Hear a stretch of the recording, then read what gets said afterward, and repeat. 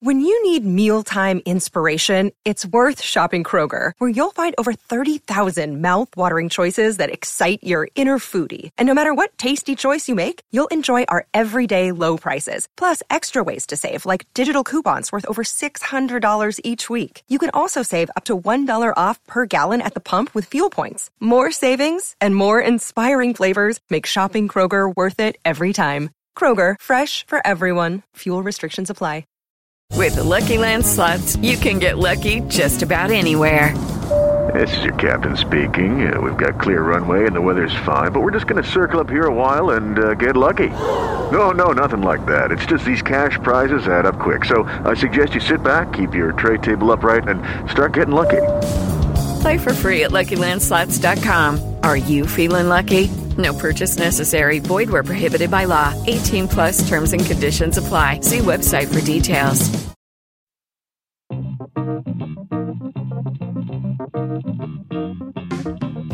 This week on Barca Talk, Gerard Piqué has given us some inside information. FCB Femení took a loss in Lyon, but they're keeping their Champions League run competitive, and the international friendlies are getting us excited for the World Cup this summer. So, let's talk. Hey everybody, welcome to Barca Talk. Brian Henderson here in Buffalo, New York, and joining me from Madrid, Spain is Gabriel Quiroga. Brian, my Barca brother from another mother. How are you doing? I'm doing great. How are you doing? What's going on in Madrid? Madrid is going better. We're not raining here. I'm on spring break. I got 9 days off, Brian. I'm super pumped. I'm going to try to do as much as I can this upcoming week, but we'll see. We were kind of talking before. You think you have all this free time. We're not as young as we used to be. We get tired very easily now. I know. I'm just finishing up spring break. I still have exams to grade, and that really needs to be done by Monday. And I'm not planning ahead, which I said I would do for the class I'm teaching right now. And I thought I would have all this time to do all this stuff, and I did not achieve all of that. But got some stuff done, got some rest in, which was nice. So I'm just finishing spring break. You're just starting spring break, and you just got paid. Yeah, I just got paid. It's the funniest thing here. We don't have a set schedule when we get paid by our school. It's a surprise. They just say at the end of the month, right? So we don't know if it's going to be the 27th. It could be 29th, because we have a lady who pays us essentially at the school. She does the direct deposit. Oh. So depending on how responsible she is or, whatever. And we were having a debate about this among my other language assistants. We were putting a bet down if we were going to get paid on Friday or next Wednesday, because technically, the first of the month is next week. But this morning I checked my account and I got paid. I was, got paid out of nowhere. So it's very nice. That surprise money is always nice feeling, Brian. Oh, yeah, I know. I was just imagining this one woman actually just like walking from one language assistant's home to the other with just like little envelopes of cash, or like she's carrying a little cash box. Like, here you go. And it sounds very Spanish. Like, yeah, it'll get done by the end of the month. Exactly. I mean, that's the thing. When I used to live in Zaragoza, Brian, they would tell us that we would get paid between the 1st and the 16th of the month. But this is after. So this is the month after, right? So imagine I work October to November, then we would get paid between November 1st and the 16th. Uh-huh. So you never knew what day it was. It was like, Russian roulette essentially, right? You're like, except less painful, right? Yeah. You're just waiting. You're waiting to get paid. So every day you're just, am I going to get paid tomorrow? Nope, not today. Man. Tomorrow? So it was super frustrating. At least here we get paid earlier, which is definitely nice. So I can't complain too much. Yeah, but how do you plan? Yeah, it was really difficult because here in Spain you get paid monthly. In the States we get paid bi-weekly essentially, or twice a month essentially. And that was really hard for me to get used to, getting paid monthly, because there's such a gap between the checks. But I've been able to manage, Brian, and especially this past couple years, just trying to figure out, especially now that I'm living alone, dealing with the utility bills here is another thing. For example, we get our electricity bill every 2 months. So it's a nice 2-month surprise that you get. Yeah, and so it's a little bit bigger maybe. Exactly. Oh, exactly. Man. Budgeting has been a nightmare for me this past week, so I don't want to talk about it anymore. Let's talk about FC Barcelona and things related to that. Let's do it. So first up, of course, there weren't any games this week. Well, there were international friendlies, so we will talk about that a little bit, but there weren't any Barcelona games, so the primary directive of this podcast has been thwarted for this week. But we do have some things to talk about, and the first thing is this really nice, beautiful, and hilarious article that Gerard Piqué wrote in the magazine Players Tribune. And did you know about this magazine before? Because I checked their About section and I learned a little bit about it. Yeah, I did. I knew, it's kind of a funny joke because it was started with Derek Jeter. He was one of the main guys behind it. He founded it, apparently. Yeah. And basically he wanted to give the players a voice, basically drive their own story when news broke of maybe free agency and so forth. Before, with basketball players, it's kind of hokey because a lot of the players, when they get traded or go to another team, they write a thank you letter through the Players Tribune to their old fans, essentially. And there's been a lot of criticism because it's not really a viable newspaper, quote unquote, because it's run by the players and they're kind of driving their own narrative. However, when Piqué joined, I think it's been magical because the interviews he's been able to get with Neymar, Mascherano, Luis Suarez, and now with this article, it's been spectacular insight onto not only these players that we don't really get to see in-depth interviews with, but also this article it's just fantastic. So, I don't really follow it that much, but especially when Piqué posts something through the Players Tribune, I definitely follow up on it. Yeah, see, when you told me about it a few days before we're recording this right now, and of course I just read it right before we recorded. That's how behind I am on my spring break schedule. I was happy, actually. I was worried, actually, that I would have to read it in Spanish, do some Google Translate, and deal with that situation. But no, there's a very nice, well-translated English version on the website. And there's also, I think, there is a Spanish version and a Catalan version. Yeah, there's all three, essentially. And also on the video, too, that accompanies there's like a 7-minute video where he talks about Sir Alex Ferguson and his time there. It's in all three languages. So essentially, I don't know. I imagine he didn't sit down at a typewriter and write this out, right? I imagine that he voiced this and someone wrote it out for him. But, the most basic thing about this, it's very honest. And I just love his point of view of everything because I agree with most of it. But the beginning of the article is the best. Oh yeah, absolutely. I completely agree. Yeah, where, I'm going to just read part of it. It's just so great. It's like, everybody knows that footballers have text groups and what's up. I have one just for my friends from home and I have another just from Barca teammates. But my favorite one might surprise you. Earlier this season, when we are already 8 or 9 points clear of Real Madrid in the league, I started a special group for some of the guys in the Spanish national team who play for Real Madrid and Barcelona. If only you read what media says, you would think that we hate another. But in fact, we all get along really well. We text back and forth about tactics and football philosophies and even the books we're reading. No, come on. Of course, I'm joking. All we do in the group is talk shit. And that is the greatest, right? That is the greatest. Oh, yeah. That turn in that moment is like, yes. Yeah.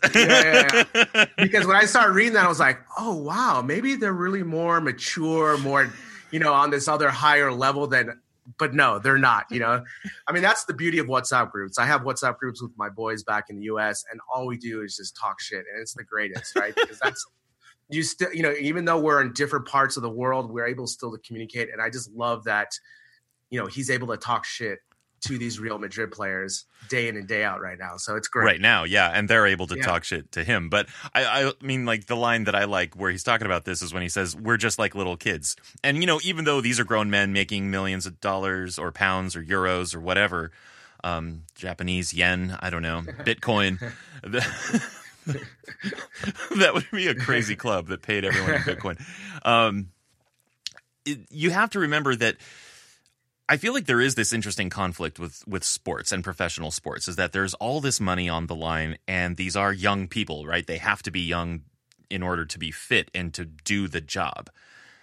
And so you hear a lot of people talk about how, these people are getting paid so much money to play a child's game. And yes, that's true. But of course, the money comes from how much attention we all pay to it, and all the media coverage and the mass media coverage of it, and that it's actually just a slice. What any one player is getting is just a slice of a much, much larger pie. So it's like, if you have a real problem with how much professional athletes get paid, there's a simple solution: stop watching. But that's besides my point. My real point is, you have to maintain that kind of childlike attitude a little bit if you're a professional athlete, because it is a game ultimately, and you have to think young and do sort of like kind of childish things to like stay in that. Exactly. And the other thing too is, football is one of those only sports where, you play this club and then also you have this national team that are both really important. I can't think of any other sports really. I mean, where there's so many importance, not only on the club, but also on the national team. So for me, it was an interesting read to see the inside of how he feels about playing for the national team, because as we've mentioned before in earlier podcasts about, the fans whistling when he was at practice for the Spanish national team because of his, his support for Catalan independence. And that brought me to these other points in the article about he really did a really great job of highlighting athletes today talking about political issues, and I know this happened in the States with Kevin Durant, for example, who I love. He's on my team as the Golden State Warriors. He came out and talked about Trump and his political views, and people in the media just, they say, go play your sport. You don't know anything about politics. And I really love this angle about, just because you play football or you're a professional athlete, you have no opinion on politics or other issues. And PK addresses that really well in this article. I mean, it's just a really good long read. And for me, I just like the honesty that he always provides, and as well as talking about the life that he had in Manchester, which is fantastic. I don't know if you watched the video too on him talking about hot lemon pie. No, I did not watch the video. I just read the article. And I should say, the title of the article is A Long Story. And sure, if this article were released as a series of tweets, it would seem really long. But as a magazine article, it's very readable. You can easily read it with like just one healthy, sit at the toilet, that kind of thing. But so the long story he's referring to is the story of an athlete's career and life. It is a long story, and he actually is just giving you some nice highlights from that, including, his time with Sir Alex at Manchester United. Yeah, it was really great because he was just talking about the new culture of living in Manchester. So basically in the beginning, he was living with a family, and he was talking about how the food was completely different to what he was used to. And, one time he came back from practice and they offered him, a lemon pie. For us, I don't think that would be so strange, but for here, they're not really used to having fruit pies, Yeah. And so they offered it to him, and he's like, what's this hot lemon pie, right? So he tried it, and he's like, this is kind of weird. But he also talked about too, obviously politics, but also about fate, about how fate plays in a footballer's career. And he has some stories about Bolton and Nicolas Anelka. That's really fascinating, and how he thinks these mistakes ultimately led him back to Barcelona. And it's just a really good read. Yeah, it really is. And as far as the political stuff goes, he went out of his way, and I do want to hear what you think about this. He went out of his way to say that, I've never actually said what I think about Catalan independence. I've only said, and maybe he's massaging the facts a little bit on that. I don't know. But as far as everything I've seen from him has always been about just giving the Catalan people the right to vote in a peaceful way on this issue, because there is enough interest in the area to do that. And he supports the right of the people to have the vote. And that's really what he's focused on. And he really clarified that I'm not saying one way or the other whether I think one thing should happen or another thing should happen, but I do think that, the democratic process should be the thing that takes shape. See, and, I've got my paper right here. This is my paper sound effect. That's right. So you can tell that I'm very informed. Yes. Way to have the notes right in front of you. So I'm proud of you. But yeah, I mean, that's essentially what he's been always in support of, him and Pep, especially, I don't know if you saw Pep wearing a ribbon. I think it was a yellow ribbon during the Premier League games. And basically that's what they're doing. They're in support of this, free democratic process to have the right to vote for independence, and that's what it's really all about. And you're right. He has really never said one way or the other.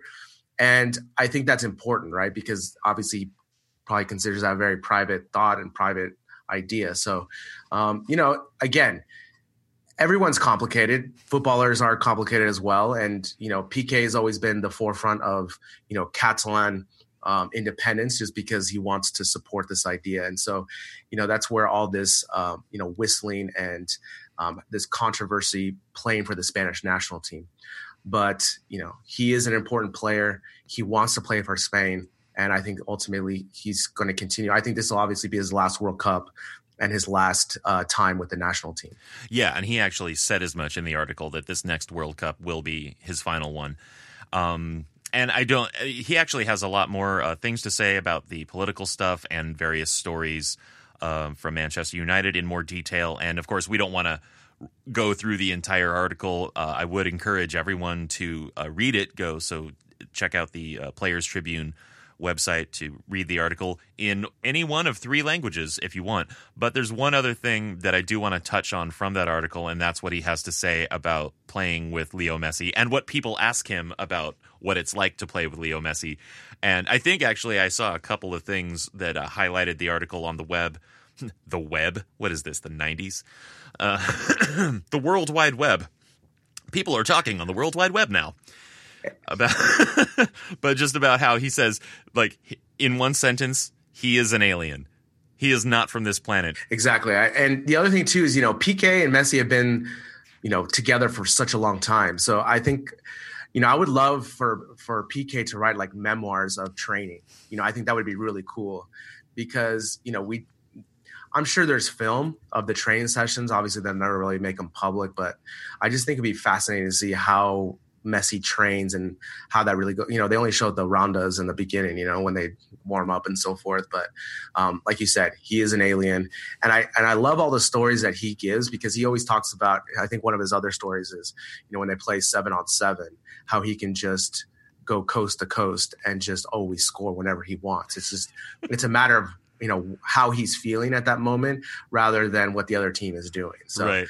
Messi is an alien and, he's the best, man. Yeah. So really cool article, and everyone should read it. It's really fun. And I need to go back and check out some of these earlier interviews on Players Tribune. I guess I wasn't hip enough. Here's the thing.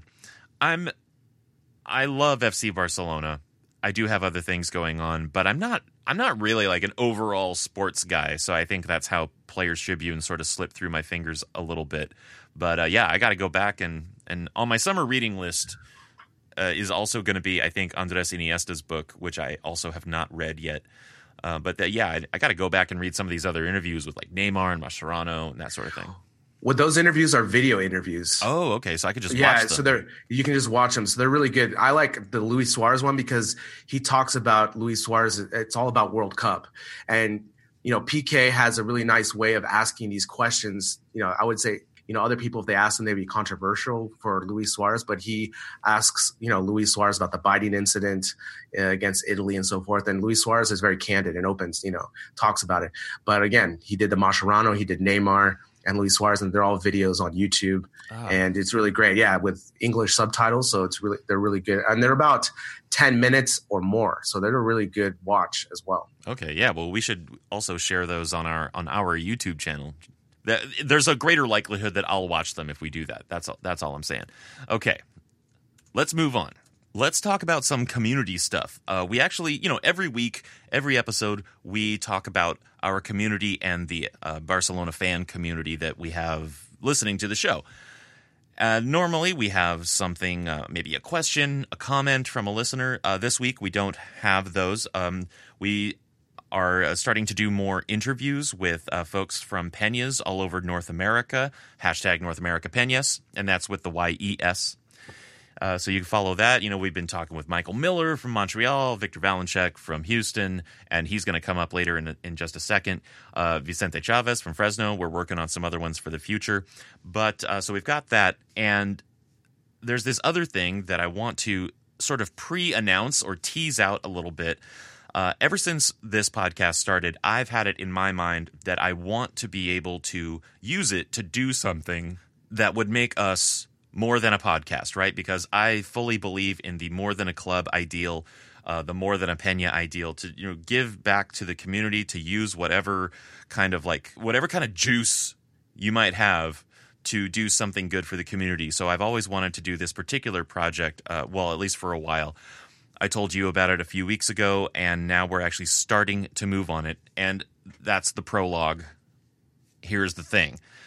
I want for Barca Talk to raise enough money to send at least one young player to an FCB camp this summer in the U.S.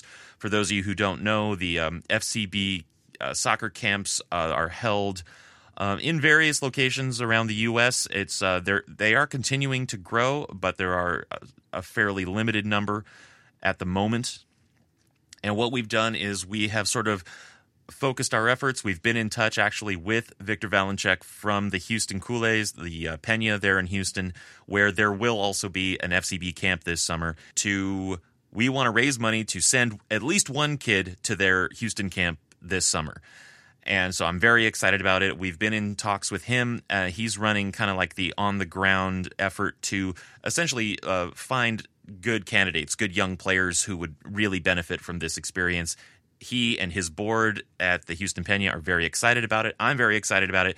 And so we're actually going to launch the fundraising effort next week. But right now, I just want to give you a teaser or something. I want to give you a heads up, whatever you call it, that's happening. Yeah, when you came up with this idea and you brought it up to me, I thought it was a great idea because, as we've been talking with the Peñas about what they do in the community, I thought, this is just goes in line with that. So I think this is going to be an awesome fundraiser. I think it's going to be an awesome opportunity for a child in the Houston area to go attend this camp and to really kind of maybe propel their soccer career, So, and with the help of our podcast and our listeners, we can definitely achieve this. So I totally commend you on this. This is one of the great ideas you've had on the podcast, and I know it's going to be a screaming success. Yeah, and also it's not a whole lot. I don't want to get into our stats and how many listeners we have and all that, but I'm just saying if only half of our listeners gave a very small amount of money, we would absolutely hit a basic goal. And our initial goal, the sort of the floor that we're going to be after is $500. Very small. It's actually very simple because that's essentially the cost of tuition for the camp. Now, of course, if we can exceed that, then maybe we can hook up the kid who we send with maybe a new set of cleats, or for a little extra fee, the camp will give you an extra uniform. The tuition gives you one uniform, but for a little extra, you can get another one. Just some nice extras, that would be nice. Or if we can get 1,000, we could send 2 kids, and that sort of thing. So, but the basic goal that we're after, or that we're going to be after, is $500, and I think that should be pretty easy. Yeah, I totally agree, and I think this could be a life-changing event for one of the kids that gets selected. I don't know if I ever told you this, Brian, but I did a soccer camp in Bolivia. Oh, that's cool. When I was 8 years old, and it was the toughest thing I ever had to do because I didn't speak Spanish. I quit the camp because I couldn't hack it. But I always regret that because it could have been a life-changing event for my football career. Now, I'm not going to put it in the same vein as this for the FCB camp, but I just think if I would look back at it a little bit older, I would have appreciated more. And I know a kid's going to really appreciate this because obviously it's going to be in the Houston area and it's associated with FC Barcelona, which is obviously a global brand. So really excited to launch this project, and hopefully we can send not 1, but 2 kids. Let's try to get for those 2 kids. Yeah. I mean, the more, the better. But of course our main goal, or our first goal, is to get at least 1 kid. And I should also say that these camps are open to boys and girls, and I'm open to either. I would love to send a little girl to an FCB camp, quite frankly. And just to give some people a little bit of information about these camps and what the kids get from these, they do get their one official uniform kit, which is fun. They get 15 training sessions, and the coaches are FC Barcelona sort of certified coaches as well. So they're some Spanish or Catalan folks in there.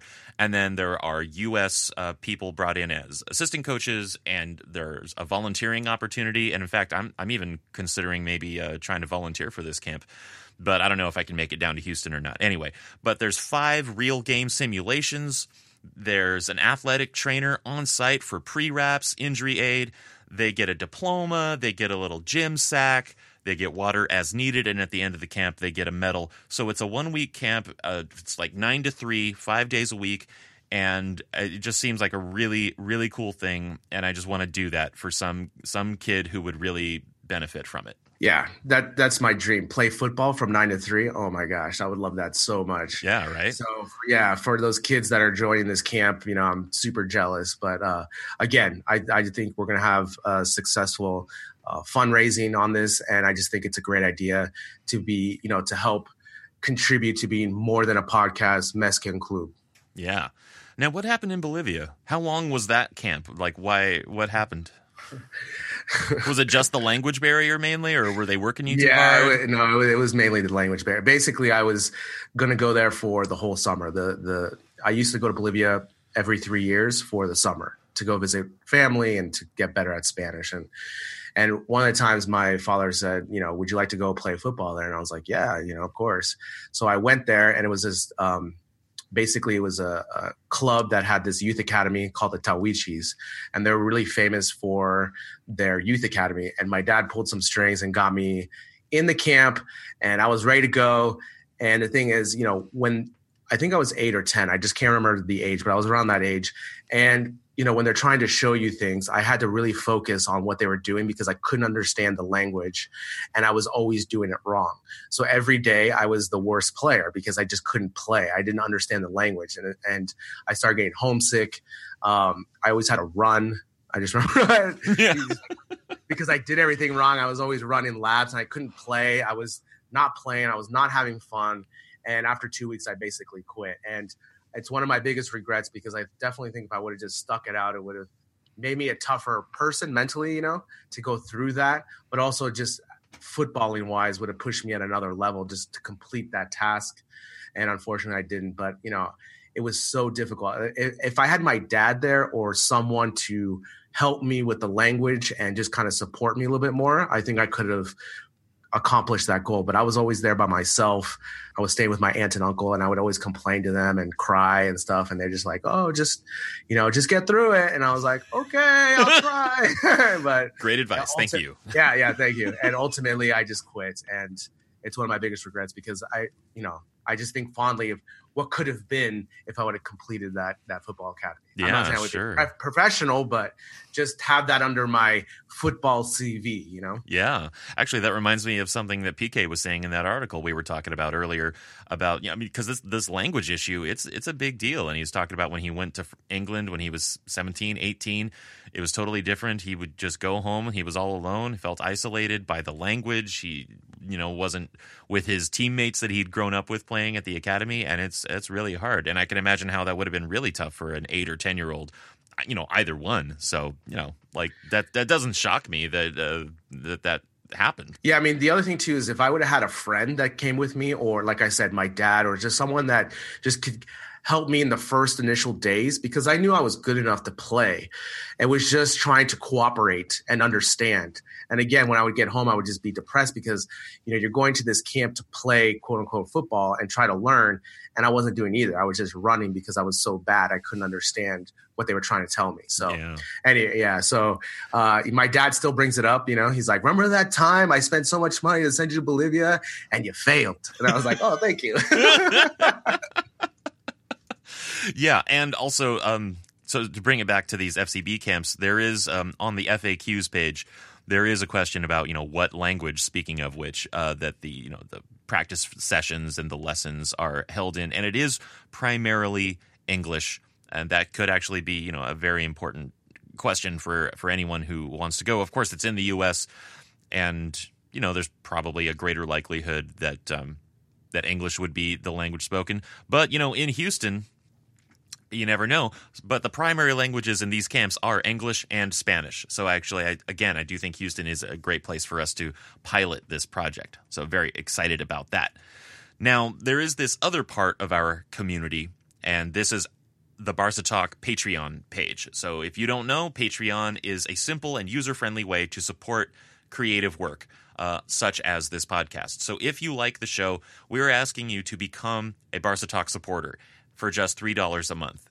So this podcast is and always will be free, but those $3 a month are mainly to support the podcast if you like it. But also, with that $3, we have our special Patreon page where we do some sort of patron-only things. Mainly, we do a La Liga roundup on Mondays, which we do as a short video, and it's uncut, so you get to, you get to experience Barca Talk a little bit on the raw side, and any other bonus audio, video, live streams that we choose to do, that sort of stuff. But also, we have a goal in terms of number of supporters, and once we meet that goal, we're going to do a drawing for a Barca jersey is what we've decided on. In the future, we would love to do more as we get more patrons, various Barca gear, memorabilia, that sort of thing. But right now, our initial goal is to reach 100 patrons for the show, and once we reach that goal, we're going to hold a drawing from the pool of patrons for a customized Barcelona jersey. Hopefully a 2018 jersey, if we can get to that number by the end of the season. It might wind up being a 2018-19 jersey, but fingers crossed that we can get 100 patrons before the end of this year, and we can hook someone up with a 27-18 jersey. And to do that, you just go to barcatalk.net, click on support, and then click on the Donate Now button to join the community and become a supporter. Now, Gabriel, if you were to get a custom jersey, I know that you would get number 10, no name, because you're iconic like that. But I was thinking, I really like the away jersey this year. I like that maroon color. I'm almost tempted to get an away jersey. Yeah, I mean, I'm more particular to the red and blue. I just think that's so iconic. It's almost like the Yankee pinstripes. And I would definitely get an older one. I like retro jerseys more than the newer ones. Yeah. I don't know which one I would get. One of my, when I really started following Barcelona was the 99-2000. So I think I might get that jersey if I had to choose. But I also like, the 94 Dream Team type of jersey, that thing. So I don't know. I definitely lean towards retro more than the new stuff. So yeah. In fact, I don't have a jersey right now. That's the other thing. I need to get a new one. Yeah, I know. Okay, so if we get to 200 supporters, we'll have a drawing for one jersey for a listener, and then we'll also get Gabriel a jersey. I'm just not a big jersey guy. I used to have more jerseys when I was growing up, and the only jersey I have right now is a retro Golden State Warriors basketball jersey, but I never wear it. It just hangs in my closet. I have scarves of FC Barcelona. I have 2 T-shirts. But for jerseys, I it's cool. I have no opinion for and against. I personally just, I'm not a big jersey guy. Yeah, I just don't wear them. They're in your closet or your dresser or whatever, and you just don't find yourself wearing them. I have 2 jerseys, and only one of them fit. So I wouldn't mind. I wouldn't mind a second one that fits. That'd be nice. And of course, I would maybe get Sergio Roberto. But I do prefer, as far as home jerseys go, I do prefer if it's just stripes. Yeah, me too. I don't care if they're vertical or horizontal, but I just like regular stripes. I'm not super into this jersey this year. So yeah, maybe we could even hook up a retro jersey if that's an option, because it'll probably cost about the same, maybe even less. There is electronicbay.com on the World Wide Web. Correct. I've heard of this web, but what is this web you're talking about? I only have AOL right now. So. It's like a network. It's like computers talking to each other. Oh, you mean like Skynet? It's like Quantum Link. Okay. Do you have Prodigy? Anyway. I used to. Now, briefly, I do want to touch on this, that you just brought this up and added it to our notes for the show, that today, the day that we're recording this, which is Saturday, is the 2nd anniversary of Johan Cruyff's passing. It's crazy to think that it's already been 2 years, and on Twitter, everyone has the hashtag as Johan Cruyff, so I just thought it was something we should bring up, obviously, because he's the most influential person in FC Barcelona's history. Just with everything he's done with La Masia, the style of play that he brought, a true genius of football. And, more and more when I watch documentaries about him, it's just so impressive how he was able to think outside the box. We always have people, like you were saying, the 80s tech, we have Steve Jobs, and these people that sprinkle throughout history that just somehow were able to think outside the box and revolutionize something. And he was able to revolutionize football with the, total football with the Dutch team and everything. So remember Johan Cruyff on this day, Saturday, March 24th. It's already been 2 years. It's crazy. That's already been 2 years. I mean, it's just kind of time just passes by, but his legacy will always be forever embedded in Barca's history. Yeah, and of course he was active within the club and without the club. Even after he left as manager, he was always a member. He was, and then he went on to, he was working for the club. He was always involved with the club, even until, I think, right up until he passed away. And, like you see those images on Instagram or whatever of the sort of the sainted, the Johan Cruyff with the halo around him. And then there's another one of Leo Messi. And what's really interesting is that those are the only two of those that I've ever seen as far as the Saints, like the canon of FC Barcelona Saints, because he really did change everything. I mean, I would also put Pep there too, right? So the three of them kind of as the almost like the holy trinity of Barca. But yeah, it's just crazy that a legacy like his, obviously will be forever in Barca's history. But also, it's just, again, I just can't believe that it's already been 2 years. It's just one of those things that, with death and so forth, with time, it just passes. And, that's what's great about social media. You get these reminders of these days and you get to remember them. And thanks, Johan. Yeah. Thank you, Johan. It's a good day to remember him. Now let's talk about some football. There was a little bit of FC Barcelona football, and actually there is going to be some after we record this. I'm going to watch the Barca B game on Sunday, and so on Monday, we won't have a La Liga roundup on Patreon, but we will be able to talk about the Barca B game. And strangely, I think because of the international friendlies and the fact that none of the major leagues are happening, BN here in the States is actually carrying this Barca B game. So I will have watched the entire game and not just had to deal with a highlight reel that cuts very weirdly like a bad dream, which is what I got to watch with the FCB Femení game. But you actually got to watch the entire FCB Femení game beginning to end like a normal person.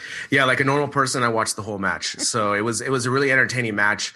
All I can say about this match is in Spanish here in Spain, they always use this word sufrir, which is to suffer. Oh. Yeah. And they use it all the time in football, and I've never heard this before I got here to Madrid. And it's a weird type of verb, right? Because to suffer, like you think of something more tragic or more drastic, but in football terms, they use it all the time.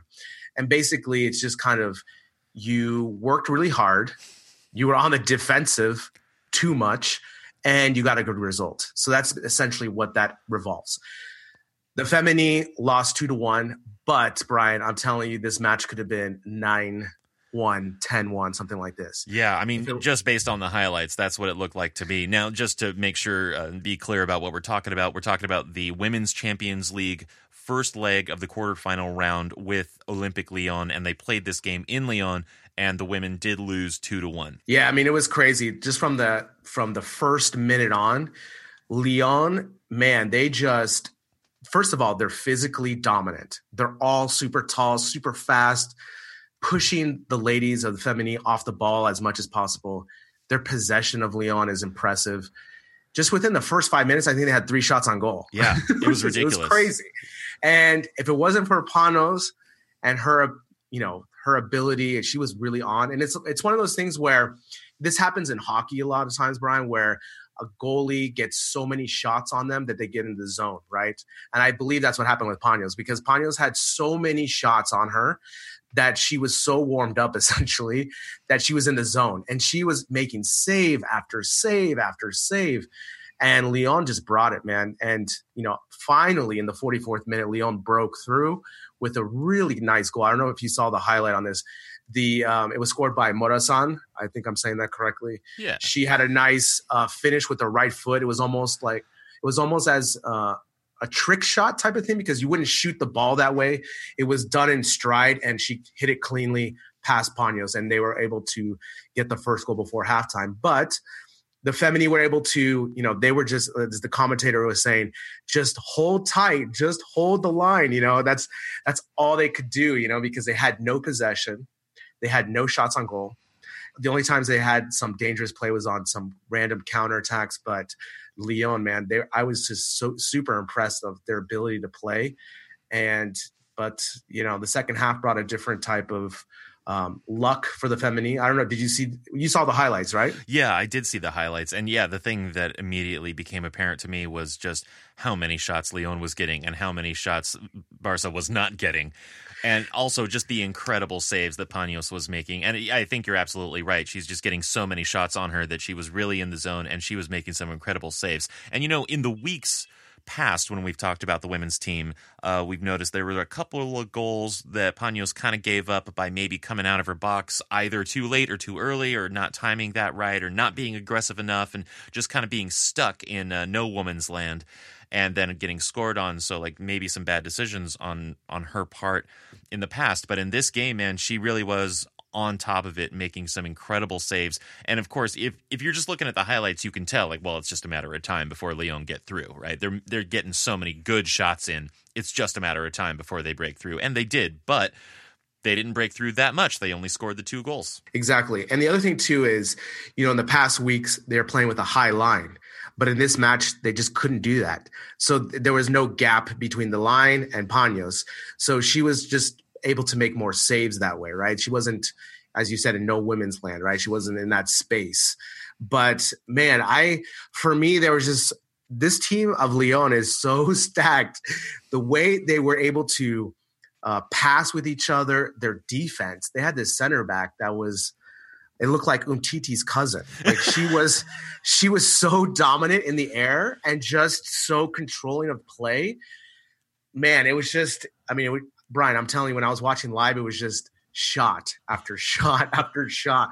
But it was one of those things that, in my experience of watching football, this type of, Champions League or World Cup, in the first 20 minutes, if you can hold that, hold it as best as possible, you're not going to get blown out. And that's essentially what happened with the Femení. They only gave up the first goal in the first half. And the second half, they looked much sharper, much better. And also, I think Lyon was a little bit tired from attacking so much. They kind of let Femení get possession. They were able to string some passes together. They finally got the goal that tied the game in the 57th minute not the 57th, but on the 76nd minute on a corner kick, where Patrick Guijarro, I hope I'm saying that right. Wouldn't it be Guijarro? Guijarro, there you go. Guijarro. She swung in this wicked corner kick where the keeper tried to make a save, and she made an ugly save and went into the goal. So they were able to tie the match. But after that point, Brian, Lyon went to another gear. Another gear, because they were basically pissed off, and they realized that, the Femení scoring this goal was a huge moment, and Lyon just came back, and 9 minutes later they were able to score another goal and get the 2-1 victory. Yeah, as soon as the women scored and equalized, the women of Lyon were like, "Not in my maison." There's my. And actually, that corner kick was incredible because it almost went in all by itself, but there was a slight defect. The swerve on it was just insane, but there was a little bit of deflection, and then. I actually forget who headed it in ultimately, but that's how they got the equalizer. But there was that moment earlier on in the 57th minute when Toni Duggan had what should have been, really should have been a goal, and she wound up sending it skyward. And I'll bet she felt not so great about that in the moment. And maybe even after the game, she's like, I really should have scored on that opportunity. It was a really good chance. But, these things happen, and they were on the back foot so much of the game. It's not uncommon to sort of get a little bit in your head, a little bit out of it, and to not capitalize on those opportunities. So, I ain't mad at her, but but I'll bet she's a little bit disappointed in herself. Yeah, on that play, I just didn't think she thought she was going to be as open as she was. And the ball kind of ate her up a little bit, where she thought she had more time on the ball, and then she thought that she was going to be more covered. It was kind of like a combination of those two things. And technically she wasn't able to put her foot properly, and she was skied the ball. So yeah, but in this match, she had 2 or 3 opportunities to actually shoot the ball. So she would, because she was more concentrated on defense. They had to defend like crazy the whole match. So, but on the 80th minute, the Lyon scored a really nice goal. It was a nice one-time shot. And yeah, they were able to take the 2-1 lead. But again, as we always say in Champions League, to get that away goal is huge. And they go back to the mini estadio, and hopefully, with some support and, if they can get an early goal or just withstand their pressure, who knows what can happen. Yeah, and I really do hope that a lot of fans come out to the mini estadio for that match, because that away goal is really crucial. So ultimately, all we need to do is, it's not so easy, based on the first match, it's not going to be easy, but all that needs to happen is for the women to score one goal at home and hold Lyon scoreless. Right now, of course, Lyon are really, really, really good. Yeah, that's what I have in my notes. I just Lyon are really, really, really, really, really good. I mean, they're really good. I mean, this is the first time I've seen them this season, and they're definitely the favorites to win the Champions League. I mean, they are super, it's like one of those things where they have been a team and a formation of this women's league and so forth for such a long time. You can tell because the way they play, the talent that they have, they just look as though they're maybe 5 years ahead of the Femení in talent and style and tactics, But with Femení getting more talent like Dugan and Martins, we're approaching. And to have a 2-1 loss, where last year I think they lost 5-2, it's definitely a step in the right direction. But it's, the next leg is going to be a really difficult match for the Femení. Yeah, so again, I do hope that a lot of fans come out and show some support, and it's not out of reach. So here's hoping. I got fingers crossed that that's going to come through and the women are going to make it to the next round. Now, let's talk about some international friendlies and close out this episode. All right. So, so obviously, since we're on international break, there was some matches played last night. We're just going to highlight 5 matches that I thought were the most important or most impressive. Again, first of all, Brian, only 12 weeks away until the World Cup. I'm super excited. Yeah, I'm super excited too. And I don't even know what we're going to do about the World Cup as far as the show goes. We should talk about that later. But anyway, let's talk about these friendlies. Yeah, so the first friendly I just want to highlight, this game was pretty boring. I just saw the highlights, but was England against the Netherlands. England won 1-0. The only thing I want to talk about is that on the Dutch team, I didn't recognize one player. And that is such a weird thing now. Obviously, they're not going to be in the World Cup this year. But when I saw the roster, I think there was one player that I recognized from Liverpool, but the others are not well-known names. From the last World Cup, 2010, that team was stacked, with Snyder, with Robin, with Van Persie, with all these guys that were pretty much in the prime of their careers or late prime. And now the Dutch have to really reinvent themselves. A lot of these players were really young. But it's just crazy to think that the Netherlands are going through this cycle now where they have a lot of unknown players. So, so that was the only thing I wanted to mention. Obviously, England won 1-0. Nothing too crazy about that match. Yeah. But it is funny just how quickly these things can turn, how like Netherlands could be in the World Cup final in 2010 and then 8 years later, 2 World Cups later, they're not even in the final and they have a bunch of players we haven't heard of yet, at least. Maybe it's a very young squad. I don't know. Yeah, it's a very young squad. The squad was, players from the Dutch league. So the Dutch league isn't one of the top 4 leagues. So they kind of go under the radar a bunch of times. So yeah, but I just wanted to talk about that. The next match I wanted to talk about was the Brazil-Russia match. Brazil won 3-0. Two of the goals were scored from Coutinho and Paulinho. So really good for them. But for me, I think the biggest thing that I saw in this match was, first of all, no David Luiz, and they brought Miranda back, which I think is a really good upgrade because David Luiz is not a good defender. And Miranda is a huge upgrade because he's going to be really physical in the box. Him paired with Thiago Silva is a very formidable center back. Now, when you have those two guys, now Brazil's not as weak in defense as they were in the last World Cup. If they have Neymar on this squad is, healthy. And when I saw the highlights, this Brazil team definitely looks much stronger than the last one. So I was really impressed with their game of play, especially the lineup that the manager picked wasn't just all superstars. It was a good mix of some, hardworking players with some talented players, the named players. And if they do that, that's really the formula that you have to do for these international games. You can't just have all star names because no one's going to do the work. You have to have a Casemiro in there, because He's the guy that's going to defend and do the work that maybe a Fred won't do, these type of things. Yeah, absolutely. And, another note that you had here on our document for the show is that they look like they were playing in better formation. And I did actually manage to watch a good bit of this game. I came in with, actually, well, maybe not a good bit, but I came in with about 30 minutes left. I got to see Coutinho score on the penalty and Paulinho score with the headed cross into the box where he was open. It was very nice.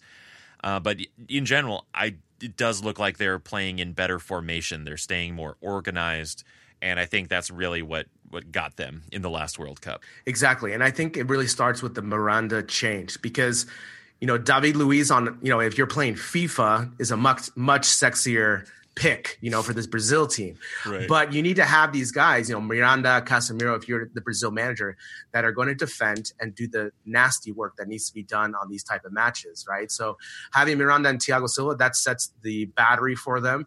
And then they had Dani Alves, who for me, I didn't think he had that great of a match. He had some really bad crosses, but he did have one that had some dangerous play. But for the most part, they haven't been able to find a right back to replace him. So obviously he's going to get the nod in the World Cup. But, if we look at last World Cup and this World Cup, I definitely think this Brazil team is a lot stronger. And especially they didn't have Neymar. And if they have Neymar in that fold, all of a sudden that just puts them at another level. Yeah. No, absolutely. The next match, Argentina, Italy. Argentina won 2-0. Messi did not play. Apparently he's been injured with a hamstring for more than 1 month and a half, that's just the news that just came out. So he did not play. But I watched a lot of the highlights from this match. I was really interested to see their formation. And it's the same thing. Sampaoli, the manager who used to be the manager of Sevilla, I think he's the right man for this job. I think he's not in love with the sexy players, as we just talked about, Right. He did, he used more hardworking players that are going to follow his formation. And, they were able to get 2 goals. And it was a really, really nice goal by Banega from Sevilla. I don't know if you saw that goal. It was a really nice give and go at the top of the box, and he was able to finish. But most importantly, they just, the hardest thing for the national teams, because they don't play that often, is having a formation, having the discipline on defense, and trusting your teammates, right? So I think that's why Spain in 2010 had such good results, because they had half Real Madrid, half Barcelona. So the players knew how to play with each other. And I think that's important when you're doing these national team lineups. You have to have these chemistry / talent-based lineups. And I think this lineup that Sampaoli rolled out was a really strong, more defensive-oriented team. But they looked really well, and Italy didn't really have that many opportunities in the whole match. Yeah, well, Italy's going through a tough time right now. I mean, they're not even going to be in the World Cup. They're in a really bad situation of transition, I guess.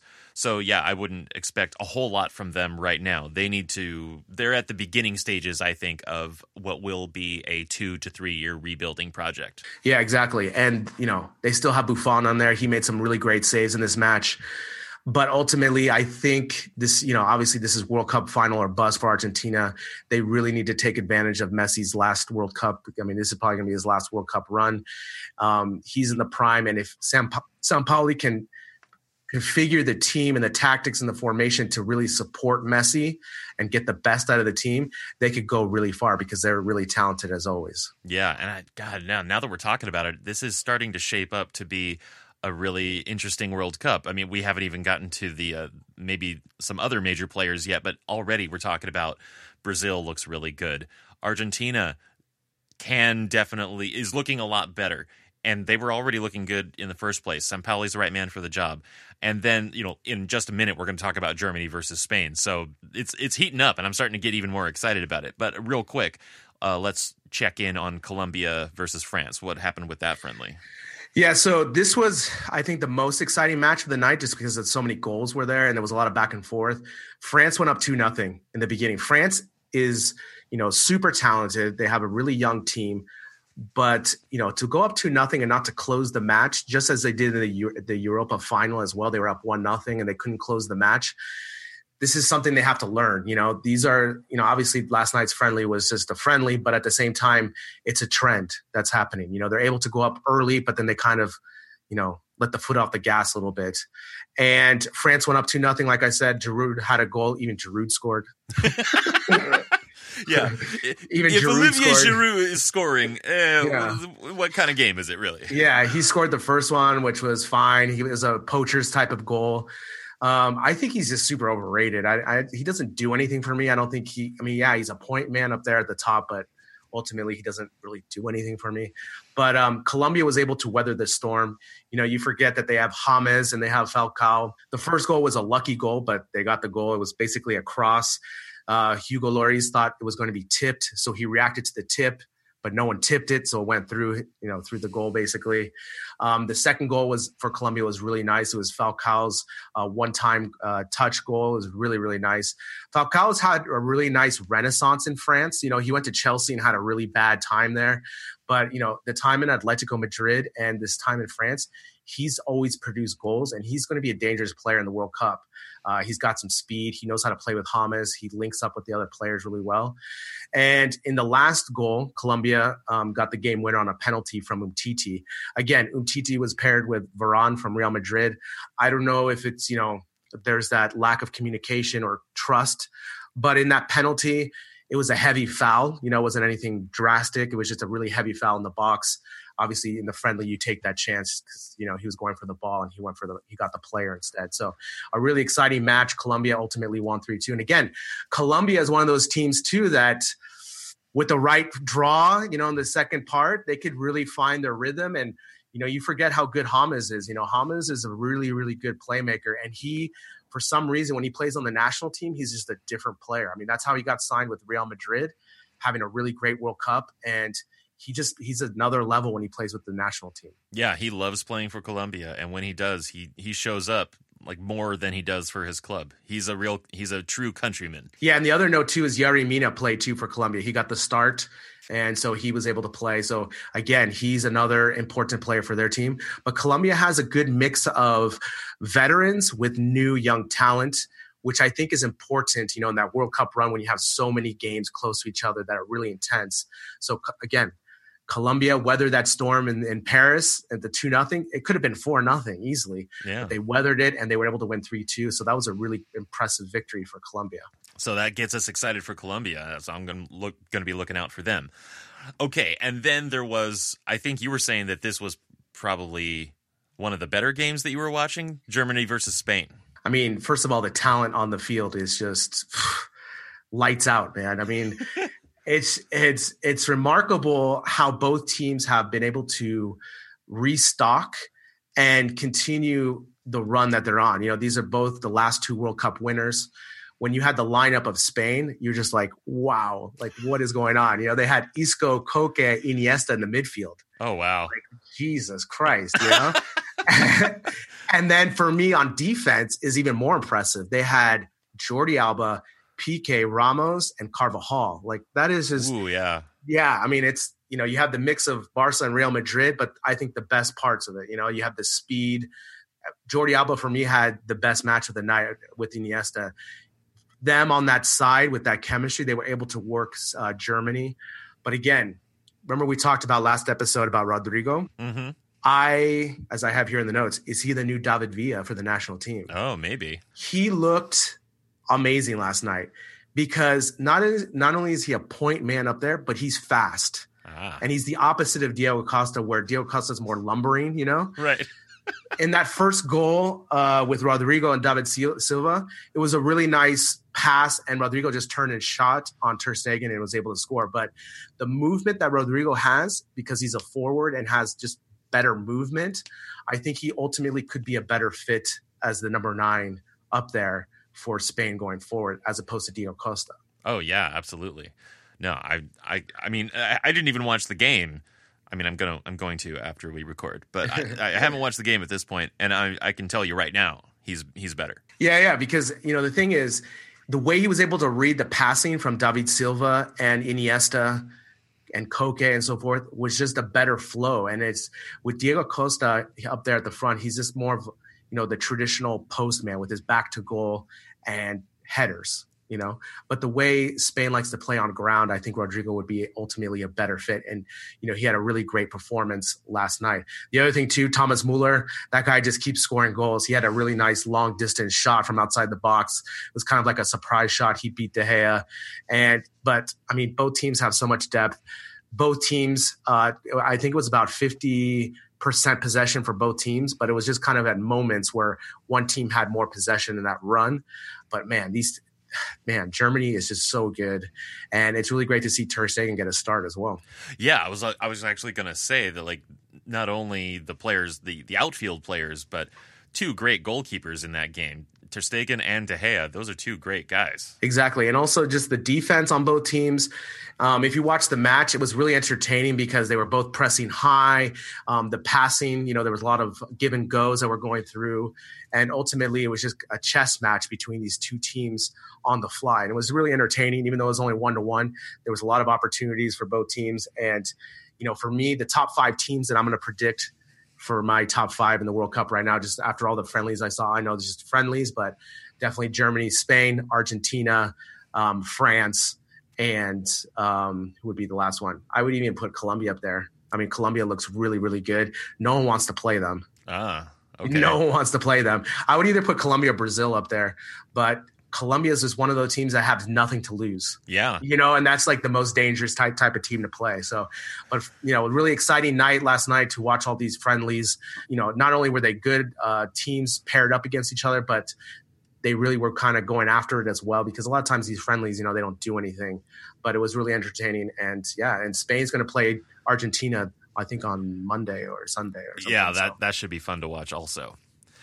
So, international friendlies, we're getting psyched for the World Cup, and we're going to figure out what, if anything, we as a show are going to do during the World Cup this summer. And that's fun and all, but I'm also looking forward next week to seeing FC Barcelona back in action. We'll be able to talk about the Sevilla match and get back into Barcelona world. Correct. We have the last push, with Champions League and La Liga.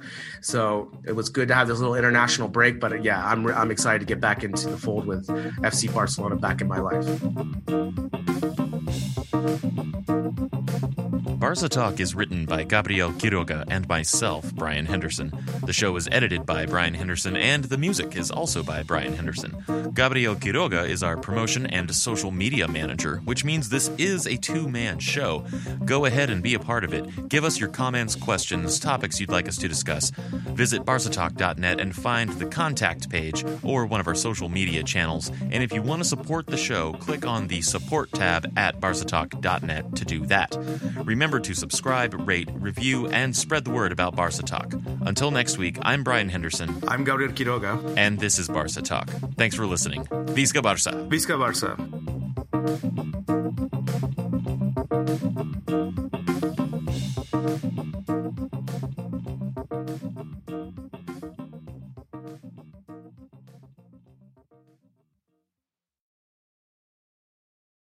Sports Social Podcast Network.